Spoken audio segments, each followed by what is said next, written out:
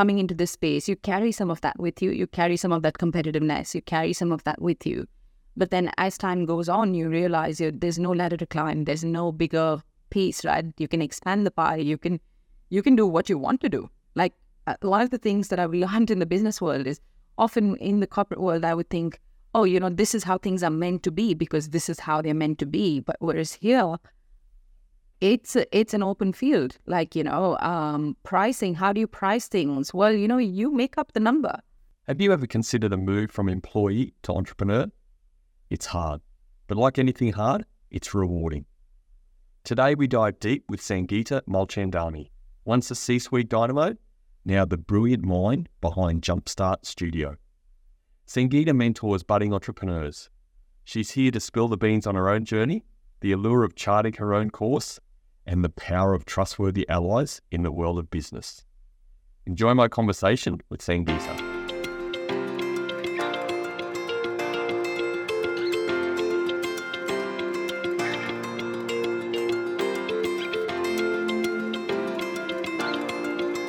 These are my 3 key takeaways from my conversation with Sangeeta.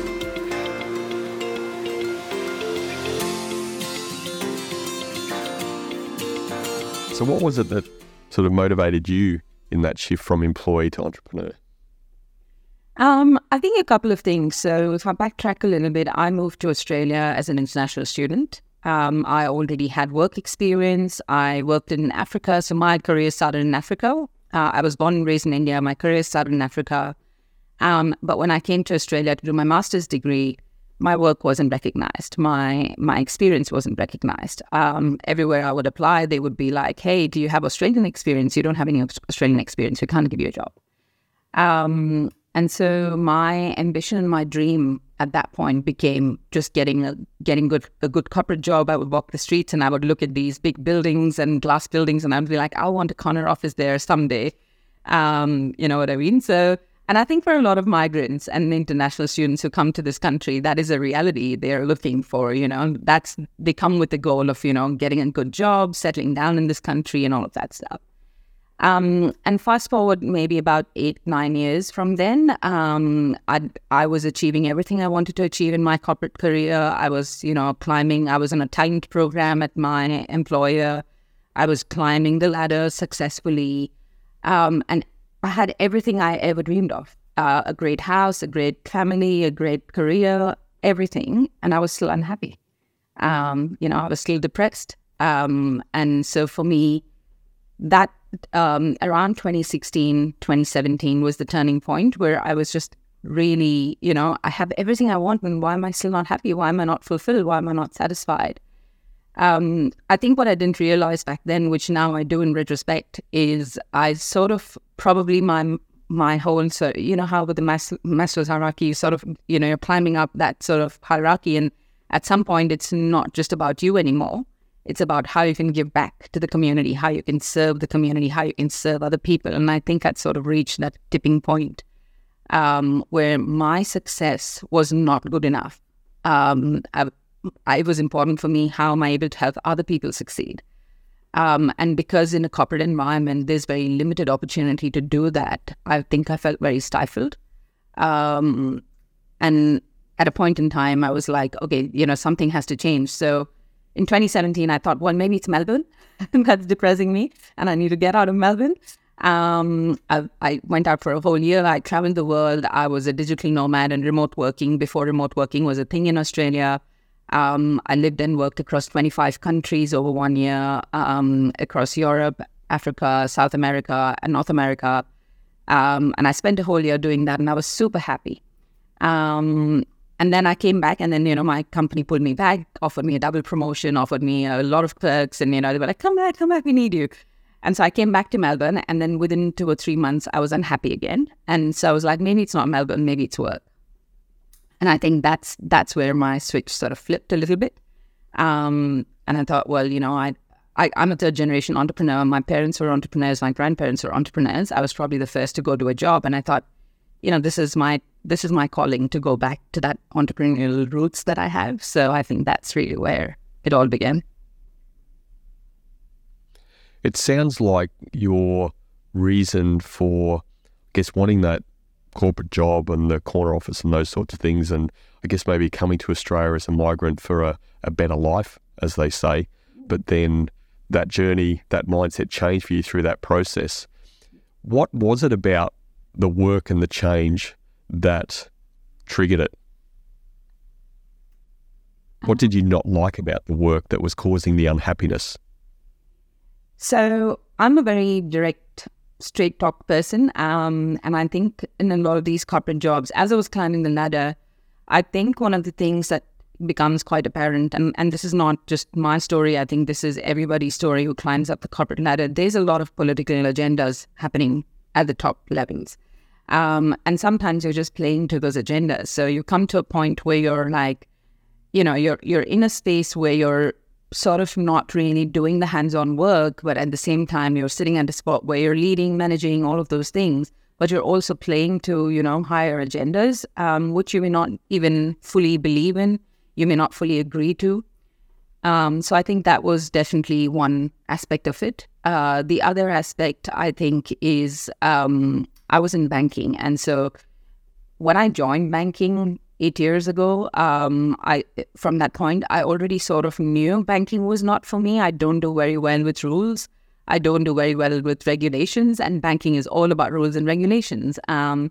But what really excited me about the job was the fact that I was on this talent program, which is called the Generalist Banker Program, and they were building a pipeline of future CEOs. And one of the aspects of the program was they were also going to offer you global mobility, which means you live and work in different parts of the world that have branches of the bank.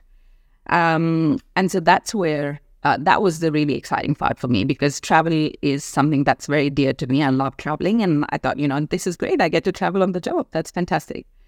So I think those aspects kept me in the job, and the fact that every 2 years, because I was on this trajectory, every 2 years they would offer me a different role. I would get to see different things. I would get to learn different things, and learning is a core value for me. So I think those things kept me in the job. But I think what I didn't like is the rules, the regulations, the political agendas as you climb up the ladder. There's sort of, just playing to other people's agendas rather than, really doing valuable, meaningful work that changes people's lives. And for me, I think that's the piece that got me unstuck. Unfortunately, I think it's a journey for many, and you're probably a bit too kind, Sangeeta, to say sometimes there's politics. I think it's probably more often than sometimes, isn't it? Yeah, I think it's every day, really. Unfortunately. Yeah, it is. And the thing is, it's not like there aren't political agendas in other areas of, business, but I think in that particular piece, it just started wearing me out. Like, I was just like, I can't do this anymore. There's a lot more, like, I felt like my potential wasn't being achieved because all I was doing was playing to other people's political agendas. A simple example is, in the last role that I was doing before I left to, learn to do my master's in entrepreneurship, which was around 2018, we were embarking on this transformational $30 million program that was going to be bank-wide, was going to change the way people did things. And I was super excited. And that's the reason I came back from my travels, is because, it was this really innovative, really fresh program that was going to change things. Because up until then, the bank was buying off-the-shelf programs from other companies, implementing it for 5 years, putting money down the drain, and then saying this doesn't work. And so this time we were going to try it from inside and really build things from the inside. And that was really interesting for me. That was the whole reason I came back. And I don't know if this is even believable, but I actually put together, in the 1 year that I was the director of that program, I actually had to put together 100 presentations. It might be even more than that, but at least 100 presentation packs, just PowerPoint presentations, saying exactly the same thing in different ways because people just wanted to listen to it differently, right? And I was like, I said this to you 6 months ago and you still want me to keep saying the same thing. And they were still not funding us. They were still not giving us the money. And after a year, I was like, okay, you know what? This, like, honestly, how much more can you do of that same thing when, people just have ego issues or have, issues with each other, which is why the program's not progressing. It's not because the team is incompetent or, we can't deliver the outcome. So, a lot of those things are really, these are things that put me off completely. They don't sit well with my value system. And I think for me, that was a very deciding point. And the funny thing is I took a year off. I went and studied my master's in entrepreneurship. And I came back because I took a career break, and I had the option to come back into the organization. I came back into the organization, and within the first week, I was pretty much asked by my boss, "Hey, Sangeeta, we have to apply for funding." I'm like, "What? I got you the funding before I left. Why are we reapplying for the funding?" And they're like, "Oh, no, we have to apply for it every year." And to me, I'd gone out, built 2 businesses, made revenue, made customers, and come back. And I was being asked to do the same pack, the same presentation pack again after a year.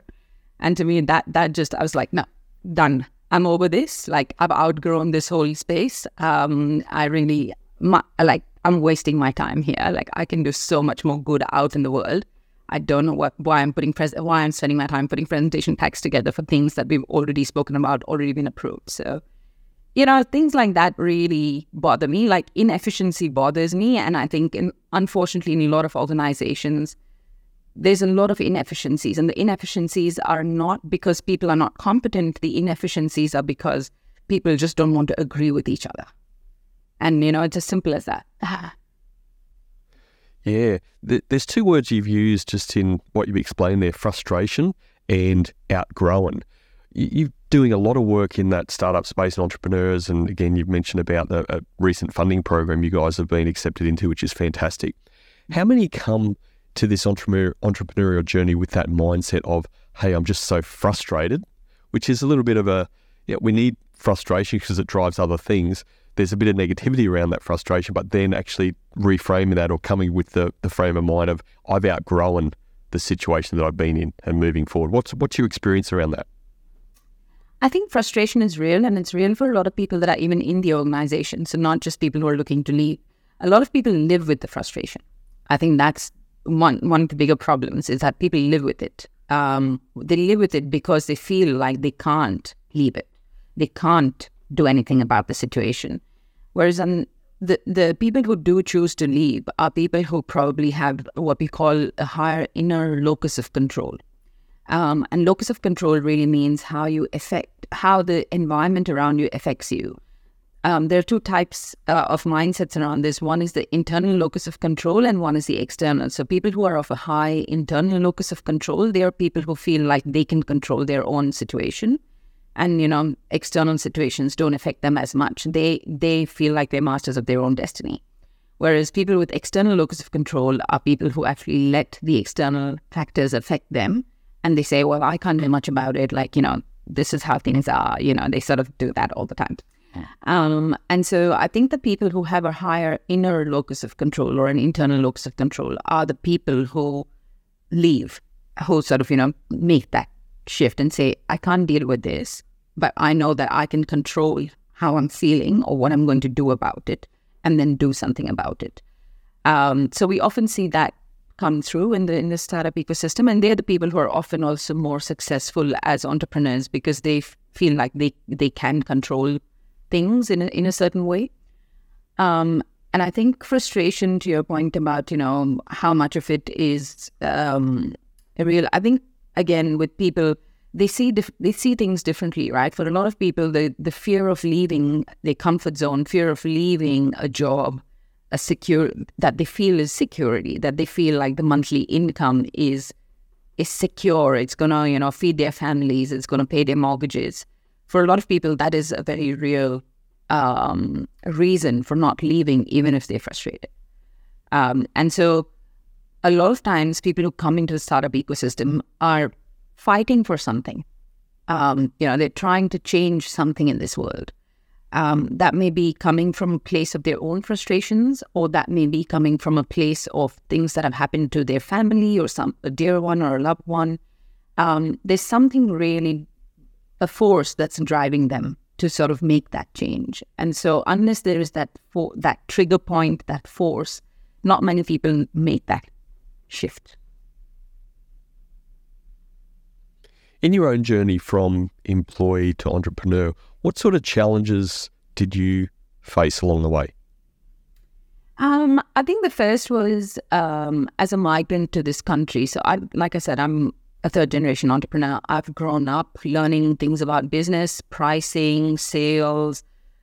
I've sold things to people even before, like, I was 15 years old. So, like, I've done this. My family is a business family.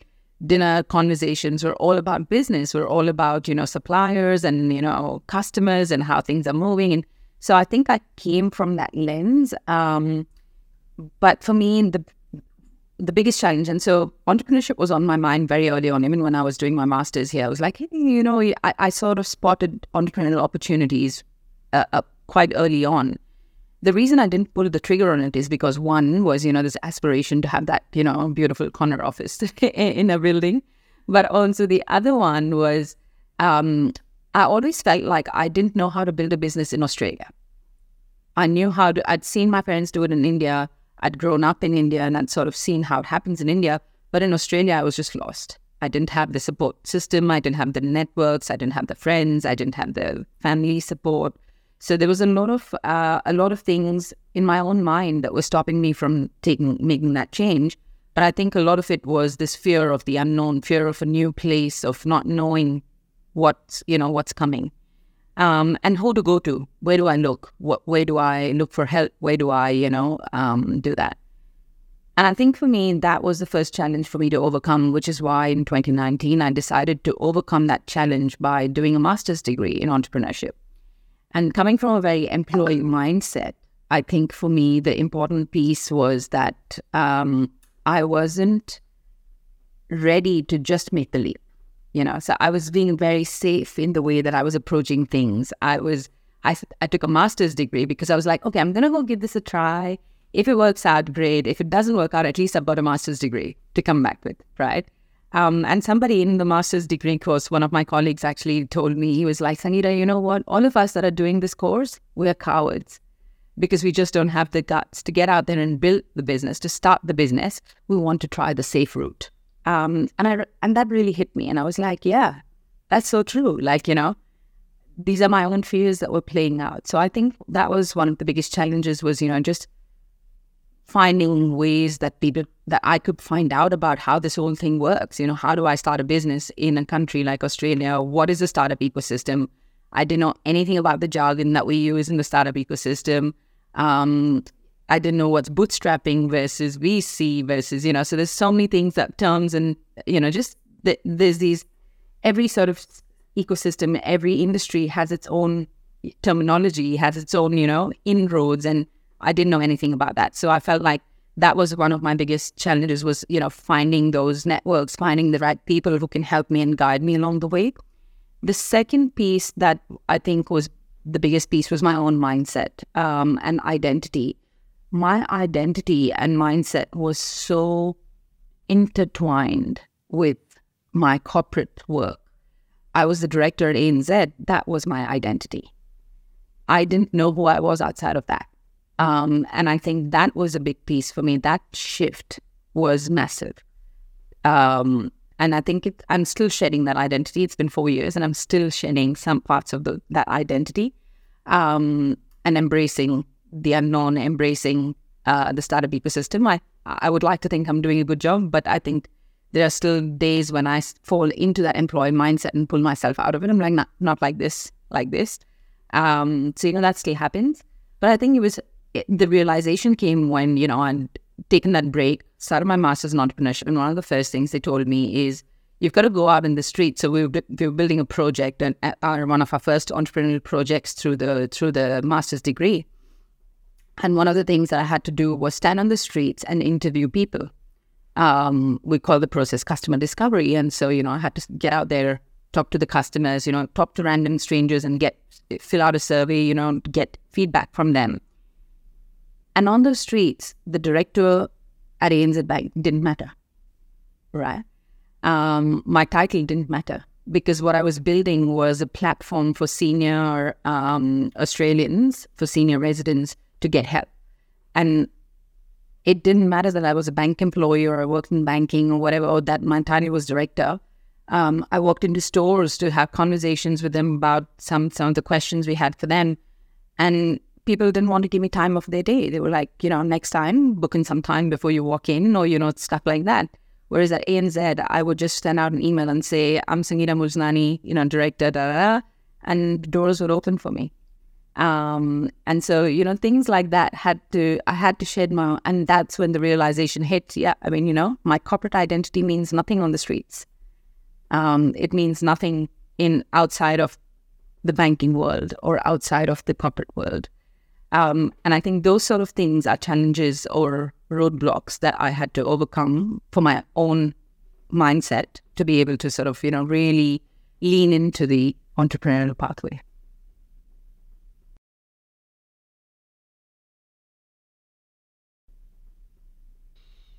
Some great examples there, Sangeeta, and I've taken some notes to unpack at various times, but let's just focus on the couple of things you mentioned, particularly about finding people and the networks as a point one, and then that identity piece, point two. Point one, finding the networks, the mentors, the people. How important was that, and what did you do to overcome that challenge?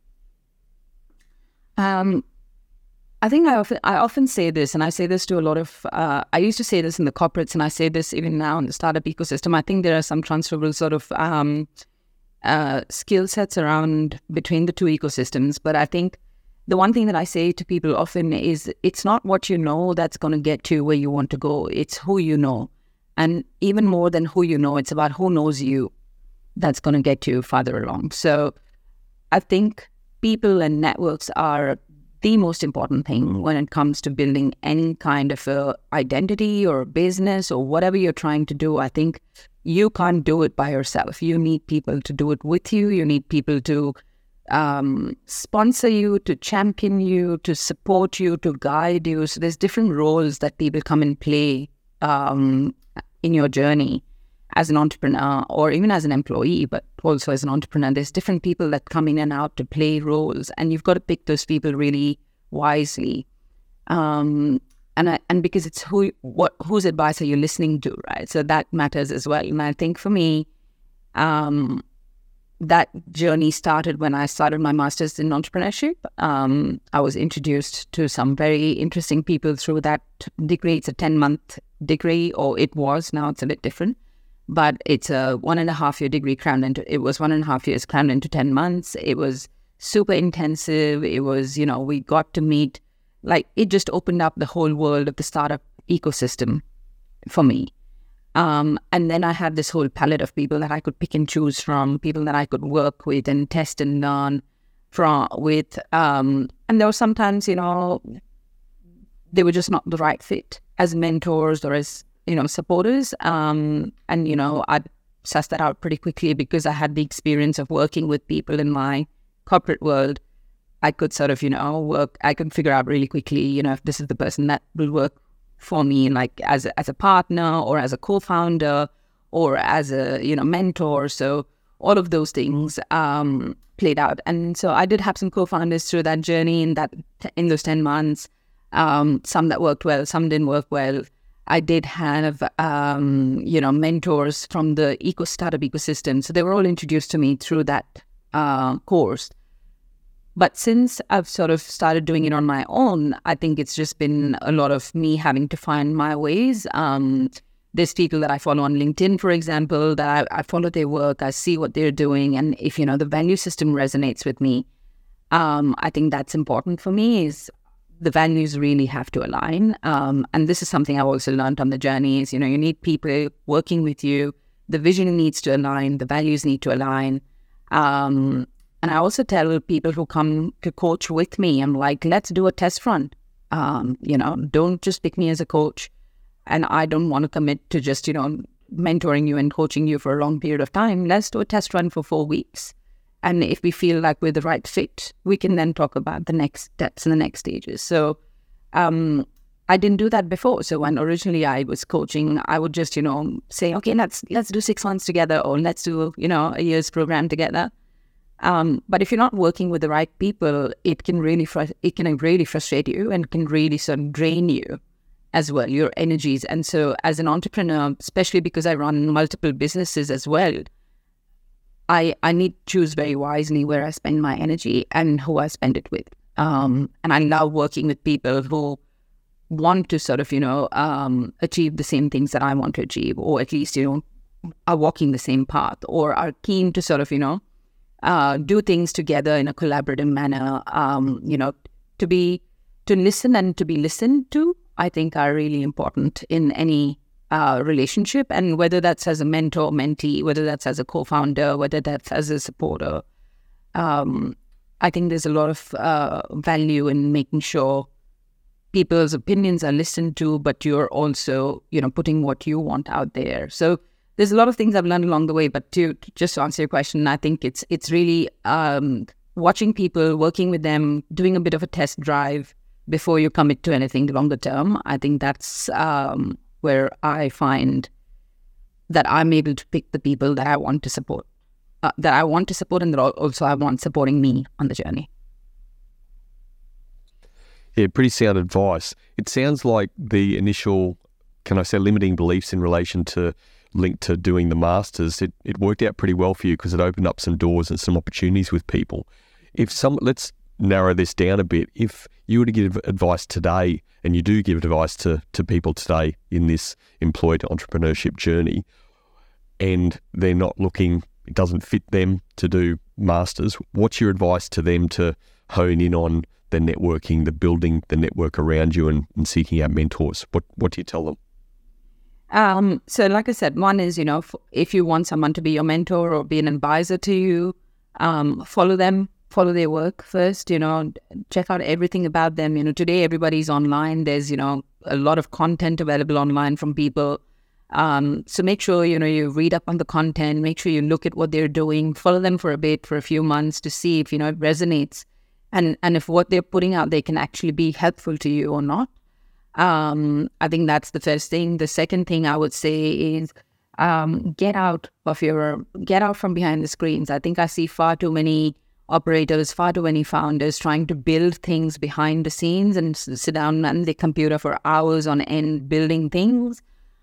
I think it doesn't matter how much you build things unless you're out there talking to people and, from two angles. One is from a customer lens and doing your customer discovery, really understanding what people want before you build it.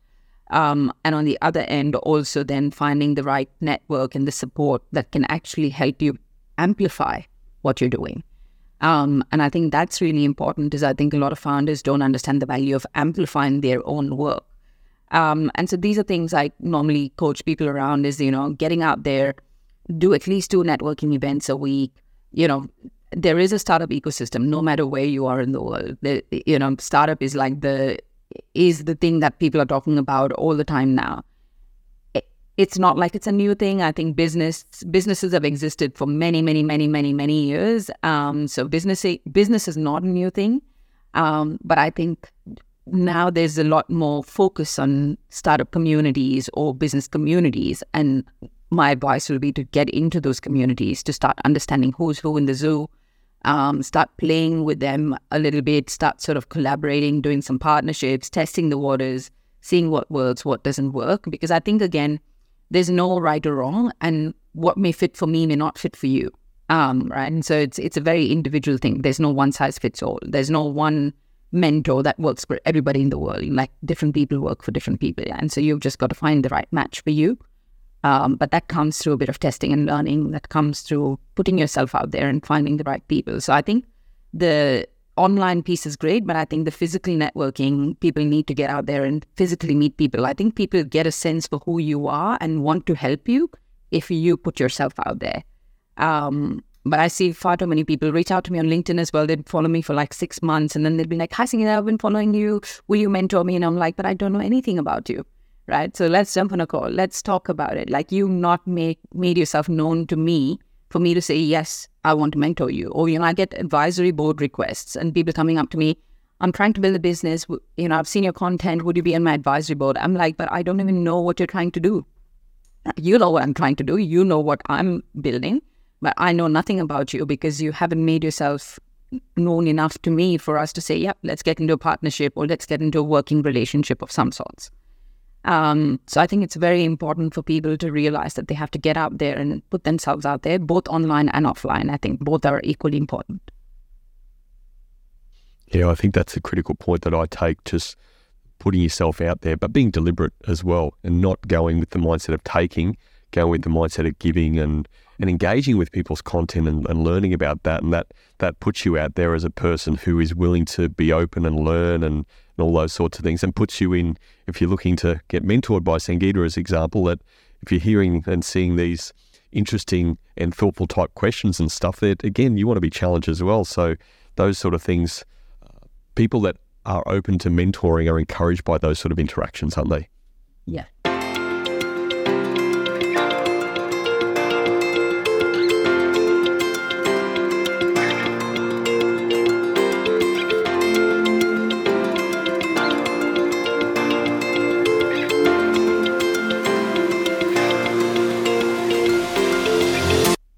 Let's look at the second point. You talked about your identity. That's a really interesting point and can certainly relate to it, finding yourself.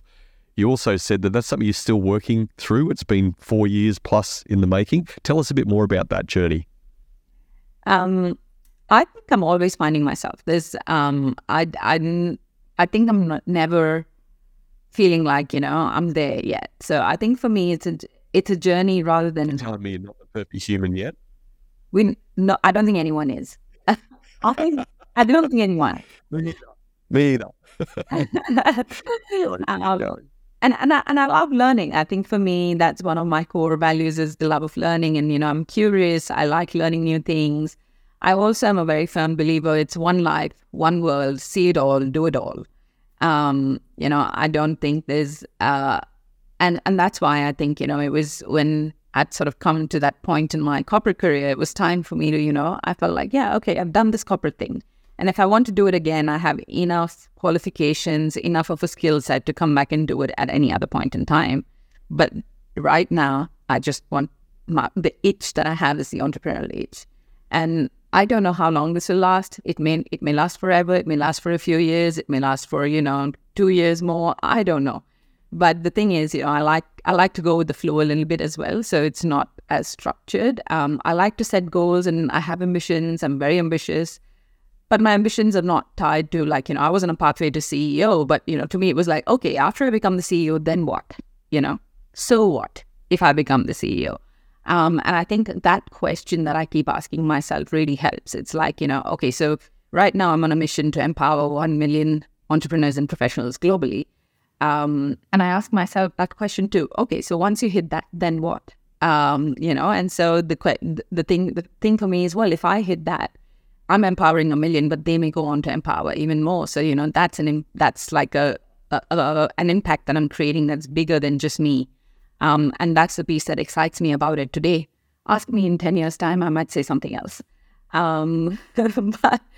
But I think that's the thing. I think as human beings, we're always evolving, we're always learning, we're always, changing. And I love change. I love embracing change. I love embracing all newness that comes with it.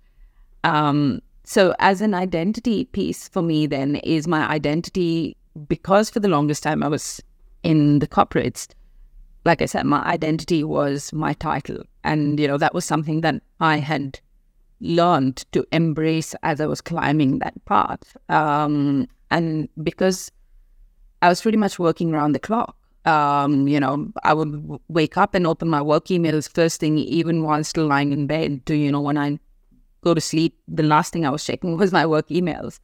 And responding to work emails. And, so I was pretty much around the clock. There were nights where I wouldn't sleep and I would, wake up at 2 a.m. and I'd be like, okay, what do I do?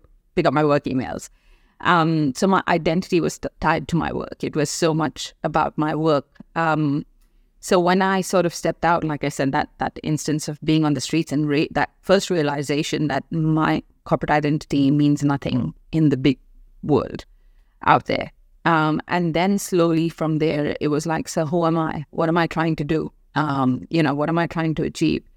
Often when you're working in organizations, you start adopting the value system of that organization. You start adopting the mindset of the people you're working with. You start adopting the identity that they want you to have. And the missions and the visions of the business, of the organization. So when I started my own business, I was like, so what is my vision? And what do I want to create? What do I want to leave as a legacy in this world if I want to leave one? What do I believe in? What is my own value system? And I'm learning, I'm still learning as I work with more people, as I work with more projects and I do more things. I'm starting to really see what I like, what I don't like. Starting to understand this works for me, this doesn't work for me. In the corporate setting, you can't choose your bosses, you can't choose your colleagues, you can't choose the people that you work with. Here, I'm very conscious of the people that I work with. I'm very conscious of the people that I like working with. And if I work with some people and I don't like it, I'm very quick to say, this was great. I really enjoyed it. I learned a lot, but I don't think this is working out for us. And I think being able to do that, having the freedom to do that, to be able to work with who you want to work with, working with people who uplift you and uplift your energy, rather than working with people that drain your energy and you can't do anything about it. Because, you're in that organization, you're in that structure. You can't change much about it. You can change some things, but there's not a lot of control that you have in choosing who you're working with. Your stakeholders, your partners, your colleagues, your peers, there's not a lot of choice. You can perhaps choose the people you want in your team. When I was leading teams, I could, hire and fire people, but there's other parts around that you can't choose. Whereas here I can choose. I decide if I want to take on a project or I don't want to take on a project. I take on a project if I feel like if I will enjoy working with those people and learn something from those people, but not because of the project itself. It's more the people that's important for me now. So, picking and choosing who I work with, understanding how to do that, I think is also part of my identity now. So, these bits and pieces make up your identity. And I think as I do more and more of it, I learn more about myself as much as I learn about working in this space and doing things. So it's a constant journey of, shedding some of those identity factors. In the corporates, I was a perfectionist. I would want to have things really perfect, do them, to the T. Whereas here, I've let go of that. I've let go of being so much of a perfectionist, just get things done. I think I value getting things done more than I value being perfect. Whereas in the corporates, I was very conscious of, whether I was doing the right thing, whether I was having the right, when this sort of, font is right, this sort of alignment is right. So those sort of things don't matter to me anymore. And I've learned that over time. It's perfection matters to me. I like to have things well presented, but it's okay if there's a typo in there. It's okay if there's a bit of a, as long as people are getting the message, the main outcome is being achieved. So those sort of things, I think, I still shed once in a while. I still try and control is another thing. As as somebody who's leading large teams across 33 countries, 120 people, control was another thing that was so important. Just making sure everything goes through, being a gatekeeper of sorts. Whereas here now, I try and let go of that. I just let people do what they need to do. And then, and building teams, building my own teams has been an experience, right? So just giving people the autonomy, empowering them. How do I make them feel like they own this as much as I own it, rather than me feeling like I'm in control? So those sort of things, you shed slowly. It takes time. There's a lot of conditioning that has to be unconditioned. So it takes time. Certainly.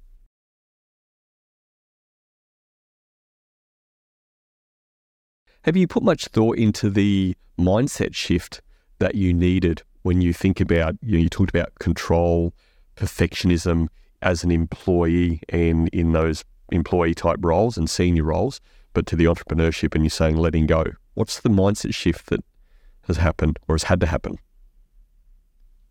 I think I'm more invested in other people's success as much as I'm invested in my own. I think for me in the corporate, it was a lot about me. And I feel like that's an environment that's fostered in the corporate as well, where people are, you're sort of always looking for that next promotion or the next move or the next, next sort of climb. And I feel like people then are doing things with that motive in mind, whereas here there's no ladder to climb. There's nothing for me to fight for. And I feel these concepts I learned in the corporate, which is about expanding the pie. It's not a limited pie. When we talk about negotiations, when you talk about influence, you're not limited. You can expand the pie. There's more and da-da-da. But in reality, that's not how it plays out in the corporates. People always feel there's a limited pie. There's this, I want to beat this next person to the next promotion, or I want to beat this person on this, project, or, things like that. There's a lot of competitiveness. Whereas I feel like here in this space, I'm not competing with anybody as such. I'm competing with myself. I just want to be better than who I was yesterday. I want to be a better coach. I want to be a better mentor to people. I want to be a better program designer. I want to be able to deliver better outcomes for people. And for me, it doesn't matter anymore that I need to be the face of things. If I'm working with a team, I think for me, I would love for them to be the face of things. I would love for them to sort of, own things and be what it needs to be, as long as I know that my efforts are helping create that impact that I wanted to create. And so a lot of those sort of aspects, the mindset shift around that it took trial and error. I think, like I said, like moving out, coming into this space, you carry some of that with you. You carry some of that competitiveness. You carry some of that with you. But then as time goes on, you realize there's no ladder to climb. There's no bigger piece, right? You can expand the pie. You can do what you want to do. Like one of the things that I've learned in the business world is often in the corporate world, I would think, this is how things are meant to be because this is how they're meant to be. But whereas here, it's an open field. Pricing, how do you price things? Well, you make up the number. You figure it out. It's something you look in the market. You can follow some certain frameworks to do it, but really it's on you. You can choose what you want it to be. How do you make sure, what does my website have to look like? What does my logo have to look like? What does, so even simple things like that. Suddenly you're in the space where nothing is defined. Nothing is as it needs to be. You can just make it be. You can create what you want to create. And very often when I coach people for making that transition, or, even team members who are coming in and making that transition and, starting to work with me, they're like, how do we do this? Like, for example, one of my organizations is called Australian Professionals of Colour. We're a community organization. We started off pretty much as a social experiment a couple of years ago to see if professionals of colour wanted to come in and talk about the issues they face in corporate Australia. And it's been overwhelming. We've now registered as a public company, registering as a not-for-profit. So in the 2 years, we've had that journey of, we've just created this out of thin air. There's nothing to tell us you can't do this, right? And everything that we're creating. And so one of the things we did last year was we held the gala. We held the APOC Gala, which is the first of its kind, bringing professionals of colour under one roof for a gala event. And it was such a massive hit. And one of the components of that event was an awards ceremony. And we just created 2 awards. I didn't need anybody's permission to create awards to give people in the community who've done great work, right? And usually we think, oh, I got awards, so coveted, it's something that must have been ordained from somewhere. The reality is, in this space, you are the creator. You do what you need to do. And see that then people resonate with that, and people want to come and be part of it, and, want to nominate themselves for those awards, and, want to be recognized with those awards. We just created it from thin air. And I think that really helps in the mindset shift, right? So you bring a lot of that rules, and, you've got to have a way of doing things versus you set the way of doing things. And so you really have the power to change things. You don't have to do things a certain way if you don't want to do them. And I think that really helps with that mindset shift, with changing things. Yeah, it feels like it's now a good time just to move into sort of skills and qualities needed, maybe different from an employee to entrepreneur, because the word that you've used quite a bit is, and you refer to as your core value, is learning. How important is learning as an entrepreneur? you're always learning as an entrepreneur. I think, you go through these stages of when you start as an entrepreneur, you're really just testing things and, trying to build things. But as you progress, and at every stage in your entrepreneurship journey, I think there's different learnings, there's different things that you learn, there's different ways of doing it. Like, for example, somebody I was coaching just yesterday, he said to me, Sangeeta, I'm so lost. Like, I don't know anything about finances. I don't know anything about strategy. I just feel like I'm just blind, I'm leading into this dark alley and I don't know what's happening. And I'm like, so let's nut this out. You have two options here. You can build or you can buy. You can bring a CEO in, pay him money to run your company, somebody who has the skill sets who's done this before, or you can build the skill sets yourself. And so what do you think you want to do? And his answer was, yeah, I hear you. I said, but beware that you bring a CEO in, you have to report into the CEO. So you lose a bit of control. Whereas here, you got the control and you can learn things and upskill yourself or surround yourself with the right service providers, the right people who can support you on the financial pathway, who can educate you along the way. And then in maybe a year's time, the conversation we're going to be having is quite different, right? And so I think that journey of building constantly happens for an entrepreneur. You're constantly building. Like, he's a fantastic founder. He's amazing product. They've already got traction in the market. They've got paying customers, all of that. And he's still feeling like he can't lead the organization or he can't lead because he doesn't have skill set in certain areas. I think that's the piece for most people is, there's always going to be gaps. There's always going to be places where you're not perfect or you're not, learning. But I think you've got to sort of push yourself a little bit and see if you can learn and push that way. The caveat to that, though, is I like the concept of playing to your strengths. So I'm not the kind of person who would say, go chase your weaknesses. If finances are your weaknesses, then I would say, give it a go because you've got to learn. You've still got to learn things. But I think at some point you've got to sort of say, here's where I need the experts to come in. Here's where I need, support and help. I know what this means, but, don't bring in help and support at a point where you know nothing about it and you feel like the expert is going to come and solve all your problems, because they're not. It's your business. You know everything about your business. So you've got to put some effort in to learn a few things. And then where you feel like this is it, here's where I need more help and support, bring people in to support you. But the ownership and accountability still sits with you as the founder of the business, as an entrepreneur. So I think the learning piece happens all the time. And as you grow from maybe a single solo founder to a 6-person team, then as you grow to a 20-person team, as you go from being $200 a month coming into your account to being like, $10,000 coming into the account from customers versus $1 million coming in, you're a different founder when you're a $1 million founder. You're a different founder when you're a $10,000 founder.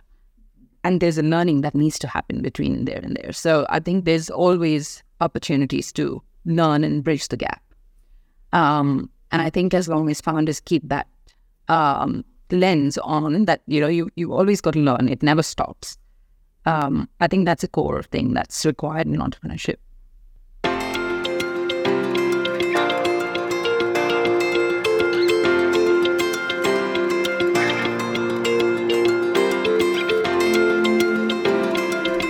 I'd also link it back to what you said earlier about finding, one of those challenges, finding people in the networks, because even from an entrepreneurial startup perspective, you can say, well, hey, you're not an expert in the financial space, you need to have some understanding, but how about we get someone in from building our network? Might be a commercial arrangement involved in that, but you're still building your network. There's a mentor that can help you and help you along the way to learn those things. So it all sort of becomes this nice, perfect world or entrepreneurial world that you're sitting in, depending on which way you look at that, doesn't it? Yeah. I think it's important to build things I talk about often, and I talk about it in my book as well, is being building your own personal board of directors. Companies have board of directors, and the reason they have them is because they govern the organization. They sit at the top and have this big picture overview of this organization. And, they provide advice and support and, all of that strategic level, inputs.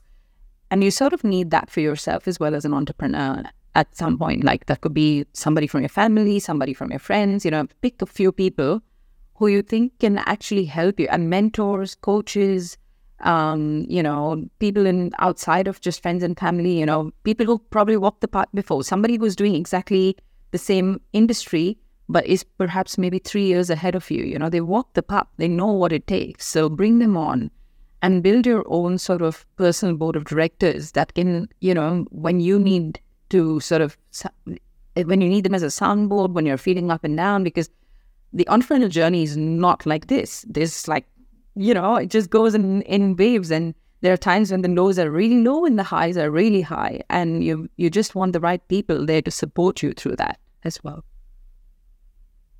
Yeah, absolutely. The other thing I want to touch on as we start to close out is you mentioned rules and regulations and the ability to sort of adapt and not, you are setting the rules. How important that is I'm not sure if we call that a skill or a character trait or something like that, but how important is that from an entrepreneurial journey? I think as a founder, most founders that I've met and spoken to, I would say that they are people who want to set their own rules. I think there are people who are in this, and especially in the startup space, there are people who, like if you ask me, I don't know if I can go back and work for a boss anymore. I don't know. Like, I've been offered job opportunities in these last 4 years, and there's just this feeling inside me. It's like, no. But ask me 10 years down the line, I don't know what I'm going to say. But but today that's where I'm at, and I feel like a lot of entrepreneurs are similar, where they value the autonomy, they value the feeling of being empowered and feeling of being able to do and create things that they want to create. I think founders in some industries do have to follow some rules and regulations. I would say things like banking or, insurance or the financial services pretty much, or legal. There are certain rules that are in place in some of those industries where, founders may have to stick to those rules a little bit. But I think the overall feeling of being able to build and create things that, that make sense and that are valuable to you is a big part of an entrepreneur's identity. And so it's very hard, I think, like you said, I don't know if it's a skill or it's like even the corporates people used to, I remember this one session that we had where, and they were like, okay, it was a day of workshopping skills and character traits. And one of the things they asked the group was, those who like to break the rules, they divided the room and said, those who like to break the rules, go to the right, and those who like to, stick to the rules, go to the left. And I sort of stood in the middle and I was like, I'm in the middle here and they were like, so what? So why are you in the middle? And I'm like, because I don't break the rules, but I bend the rules. And I bend them, but I don't stick to them. So I'm in the middle, yeah. But I think that was my identity then. I think here in the entrepreneurial identity, that bending the rules, I think, has pushed a little bit further into the breaking the rules, but not fully there yet. But I think creating my own rules is something that I really enjoy. So I think that's a skill set that I see most entrepreneurs enjoy as well, is just, being able to create things. And so if they didn't, things like Uber, Facebook, any of these large companies who have really defied the norms of how things work and how people work, I think those wouldn't come about if people didn't actually break the rules or make their own rules. It seems to link back to another word you've used a number of times, which is choice. So you also referred to, when you were talking about choice, you work hard as an employee, bank director, and lots of people do out there. There are lots of hardworking people. We also work hard as entrepreneurs. We sort of feel we have to. We've got to make ends meet and it's all on us and stuff. So what's the difference between working hard as an employee, working hard as an entrepreneur? Is it that freedom of choice that gives that drive? Yeah, I think freedom of choice, the fact that you can see, I think a common misconception out there is people think people jump into entrepreneurship to make money. The honest truth is the money comes a long time later. Before then, there's a lot of hard yards. There's a lot of work that needs to go in. There's a lot of testing, trial, failure, a lot of that comes along, right? And so I think there's, and people still keep pushing through with that, even though they're failing. Like I've failed so many times. So many of my businesses have failed.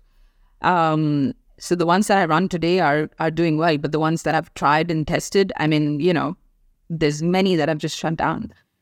And I think the drive is, so for me particularly, I think is more about being able to create things, being able to create something that didn't exist, or create something that adds value to other people, makes a difference in other people's lives.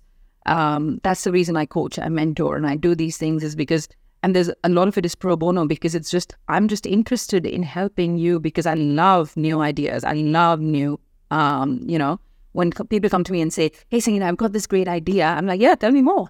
I'm happy to sit down there, and then, if I really like it, I'm like, I'm happy to give you some advice if you need my help, like reach out anytime, and, things like, because I just enjoy that process of ideating with people, building things, helping them do things, which I think when you work hard in a corporate role, you're sort of working hard to meet an objective that you're a part of. You're not creating the objectives. You're sort of and it's nice, like it's in a teamwork. And to be honest, I don't want to come across like I'm bashing corporate jobs. I think that's important. For me, it was a very important period of my life where, it offered me what I needed at that point in my life. But after a point in time, it no longer served me being in those roles. And so, this is what serves my inner satisfaction and fulfillment a lot better, the entrepreneurial journey. But at that point in time, I think being an employee served me really well, because it offered me the financial stability that I needed at that point. It offered me, the skill sets, like all the skills that I've built over the employee journey is what I've brought in here, which means that I don't have to work hard from the ground up building skill sets here. I'm still building skill sets, but, I've got some certain skill sets that I can transfer over that really work in my favor. And so I think working hard as an employee is important, because I think you build a lot of things, skill sets and other things. But the difference is you're working for somebody, you're working for somebody else's vision, for somebody else's outcome. You never feel 100% ownership of it ever. It doesn't matter, even if you're the CEO, you're still an employee. And whereas in your own business, you know what you want to build out of it. And if you need to change pathways, there's nobody else you need to ask. There's nobody else that you need to, of course, as you grow bigger, you might have a board of directors, you might have a lot of those other aspects come in that may sort of outweigh it, and then you start feeling like an employee in your own business. That can happen as well. But I'm talking about the early stages. I think there's a lot of excitement for me to be able to do what I want to do and work really hard. And it's not like I work any less hours now. I probably work more hours than I used to in my corporate. But it's just the thrill of seeing something that you're working so hard towards come to life, and, add value to other people, to get things from people. Like, the reason I started entrepreneurship was because my husband made the move.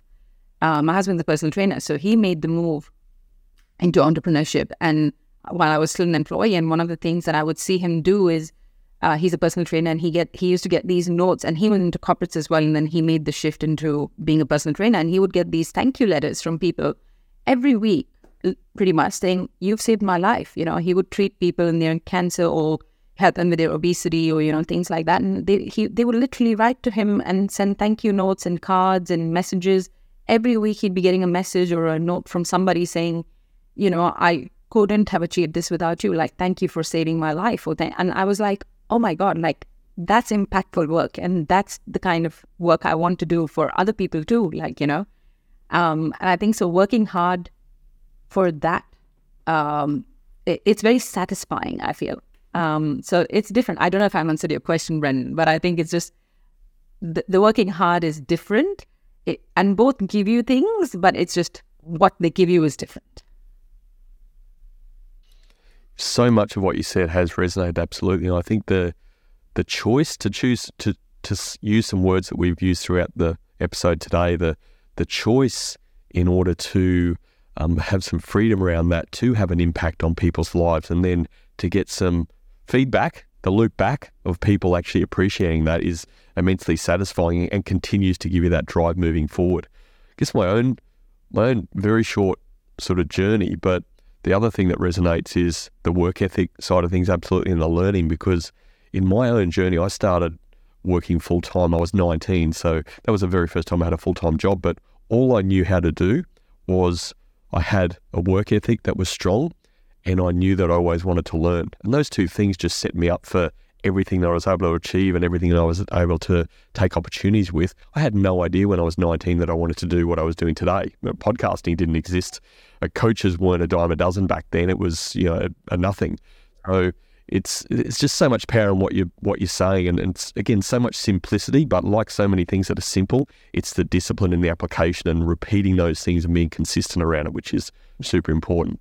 The other thing, Sangeeta, which, again, we're not going to unpack today, but I sense what has come through as I've listened to you today and what you've shared is, if I look at the Australian Professionals of Colour, which you've mentioned, the organisation that you founded, you have a strong purpose around that, like your own journey linked to that, and your ability to want to change people's lives and help people, particularly maybe coming from migrant backgrounds, to help them have an easier start. They're still going to work their butts off, absolutely, and they will, but you're helping, giving them a slightly easier path to that, and that's really powerful stuff in your own journey. That's what I sense.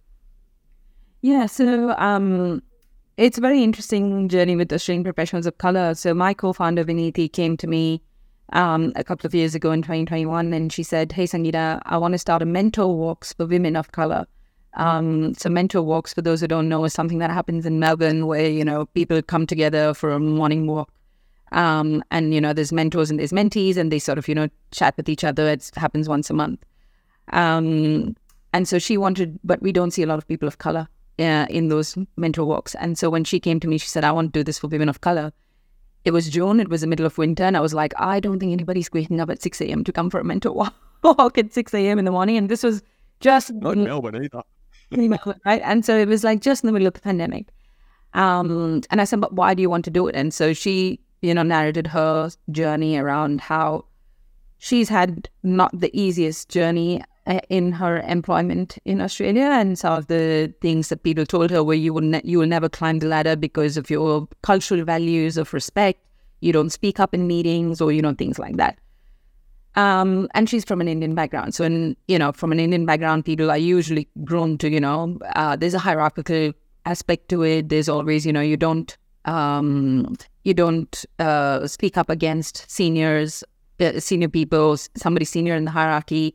In an open forum, you would go, later and talk to them separately if you had to, and, things like that. So she was sort of criticized for that. And, she was passed over for promotions because of those things, because of her own cultural values, which is unfortunate because it has nothing to do with her competency. And so she was really, passionate about helping other women who've gone through this.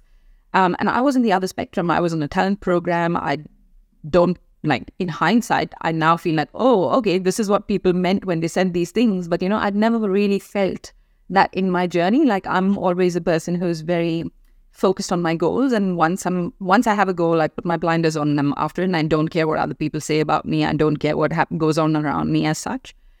And so I feel like, we came from two ends of the same sort of stick. And where I was like, but there's more people who can do and can achieve what I've achieved. But unfortunately, there are things that stop them, and we need to sort of work that out. And I said, and she was like, yeah, there's people who are feeling like, so let's test it out. We probably can't do a walk, but let's just open up a Facebook group and call our people and friends and family in and start some conversations and see what happens. And pretty much that's how APOC started, Australian Professionals of Colour. And I was like, I'm not, I think men go through a similar process as well. It's not just women. I think other genders have similar issues. So let's just call it Australian Professionals of Colour. And so that's really how that journey started. But eventually it's come to a point where we're looking at helping people maximize their potential. So helping people climb that corporate ladder without really feeling like there's bias, there's discrimination, there's racism. All of that exists in Australia. I think people don't acknowledge it enough. And once you acknowledge it, you can then start fixing it. But I think the fact that most people of color as well, don't acknowledge it because it's not accepted widely enough. And so what they do is when they have instances of being, racially harassed or being, discriminated against or, having attacked because of their culture, they tend to go back home, cry to their spouses, and that's pretty much it. There's nobody else out there that they can actually sit down and share these experiences with. And so this is why the community was formed, was to help people come out and speak up about things and say, okay, what can we do together to fix it? It's not a space for people to come in and complain, but it's like the lens is, how do we fix it? How do we help you get better at whatever you need to get better at from a skill set perspective? And on the other end, how do we actually go into workplaces and bring the concept of cultural intelligence into workplaces? I think we don't talk enough about cultural intelligence in this country, but we have just in Melbourne alone, over 200 ethnicities. And we still don't talk enough about cultural intelligence. Leaders are put in positions to manage multicultural teams, but they're never coached about, hey, you've got somebody from Korea in your team. Do you even know what goes on in Korea? Do you even have any idea how that person grew up? There is no cultural curiosity in Australia. People don't sit down and ask somebody who's a migrant, so what cartoons did you grow up with? What did you watch? They often talk about all the shows that happen in Australia, and I'm coming from India. I have no clue about these shows. I have no clue about the adverts that happened in 1997, right? And these are the topics that people talk about at social gatherings. And this is why people feel like they don't belong. Migrants feel like they don't belong. They feel like they feel left out or they feel secluded. And then they feel like they're misunderstood. And so there's a lot of these aspects that we're trying to bring into organizations to just spark cultural curiosity, spark a bit of cultural intelligence within organizations, and empower leaders and people to look at cultural intelligence as a skill set that they need to have if they want to lead multicultural teams. I know I'm super passionate about this. I gave you a long-winded answer. Absolutely. And I absolutely have huge respect in you. I don't see you as a woman of color. I see you as a woman of action, which is the most important thing. You're taking action to do something about these things. But what resonates with me is, to me, it's not even, I have some understanding of what you're saying. Absolutely. I'm not experiencing myself, but where I have experienced that feeling of awkwardness and not belonging is, I spent time in the UK many years ago and was working over there for a couple of years. And it was really probably the first 12 months of that, I did feel that I didn't belong in conversations because I didn't know the TV shows that were in the UK. I didn't know the ads. I didn't know some of and that was an Aussie white man with, I guess, colonial English heritage going to an English place. And I didn't feel like I belonged. It took me 12 months to be able to contribute to the conversation in some meaningful way. Yeah. Yeah. And so you can imagine how hard for people coming from, as far as, say, Colombia or Paraguay or, Absolutely. Absolutely. South Africa. They don't know. So, Sangeeta, let me ask you, what cartoons did you watch? I'm very interested. Oh, there's so many shows. The one that I can remember now is Tom and Jerry. Obviously, that was a few grew up now. Fantastic. But also, when I was growing up, but my father was running a business and my mom was not yet in business from the time that I'm talking about, which is when I was maybe 4 or 5.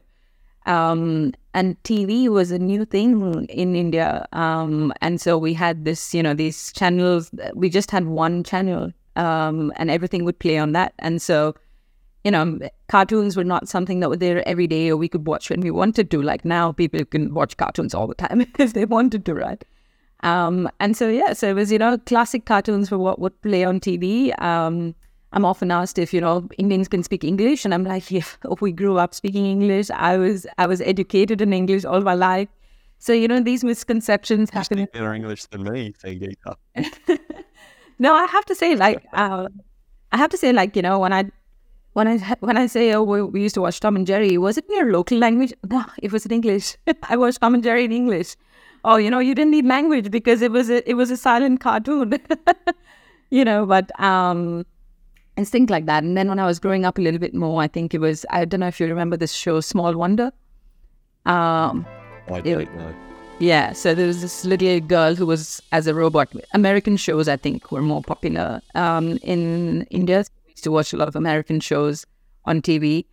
And then there was a lot of Indian local language shows that would go on. So, like the classics being Mahabharata and Ramayana, which are epic tales from India. So those would come on every Sunday.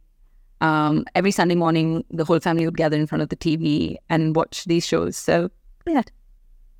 Beautiful times. I hope I've given you an opportunity to reminisce a little bit. Yes, you have. Thank you. Sangeeta, I know our time is running short. So like we ask all of our guests as our final question, what's the one thing that's helped you become a more confident leader? That's a very interesting question. I'll have to think about this. But I think for me, the opportunity to work with many different kinds of people over time, I think, is what helps me be a more confident leader.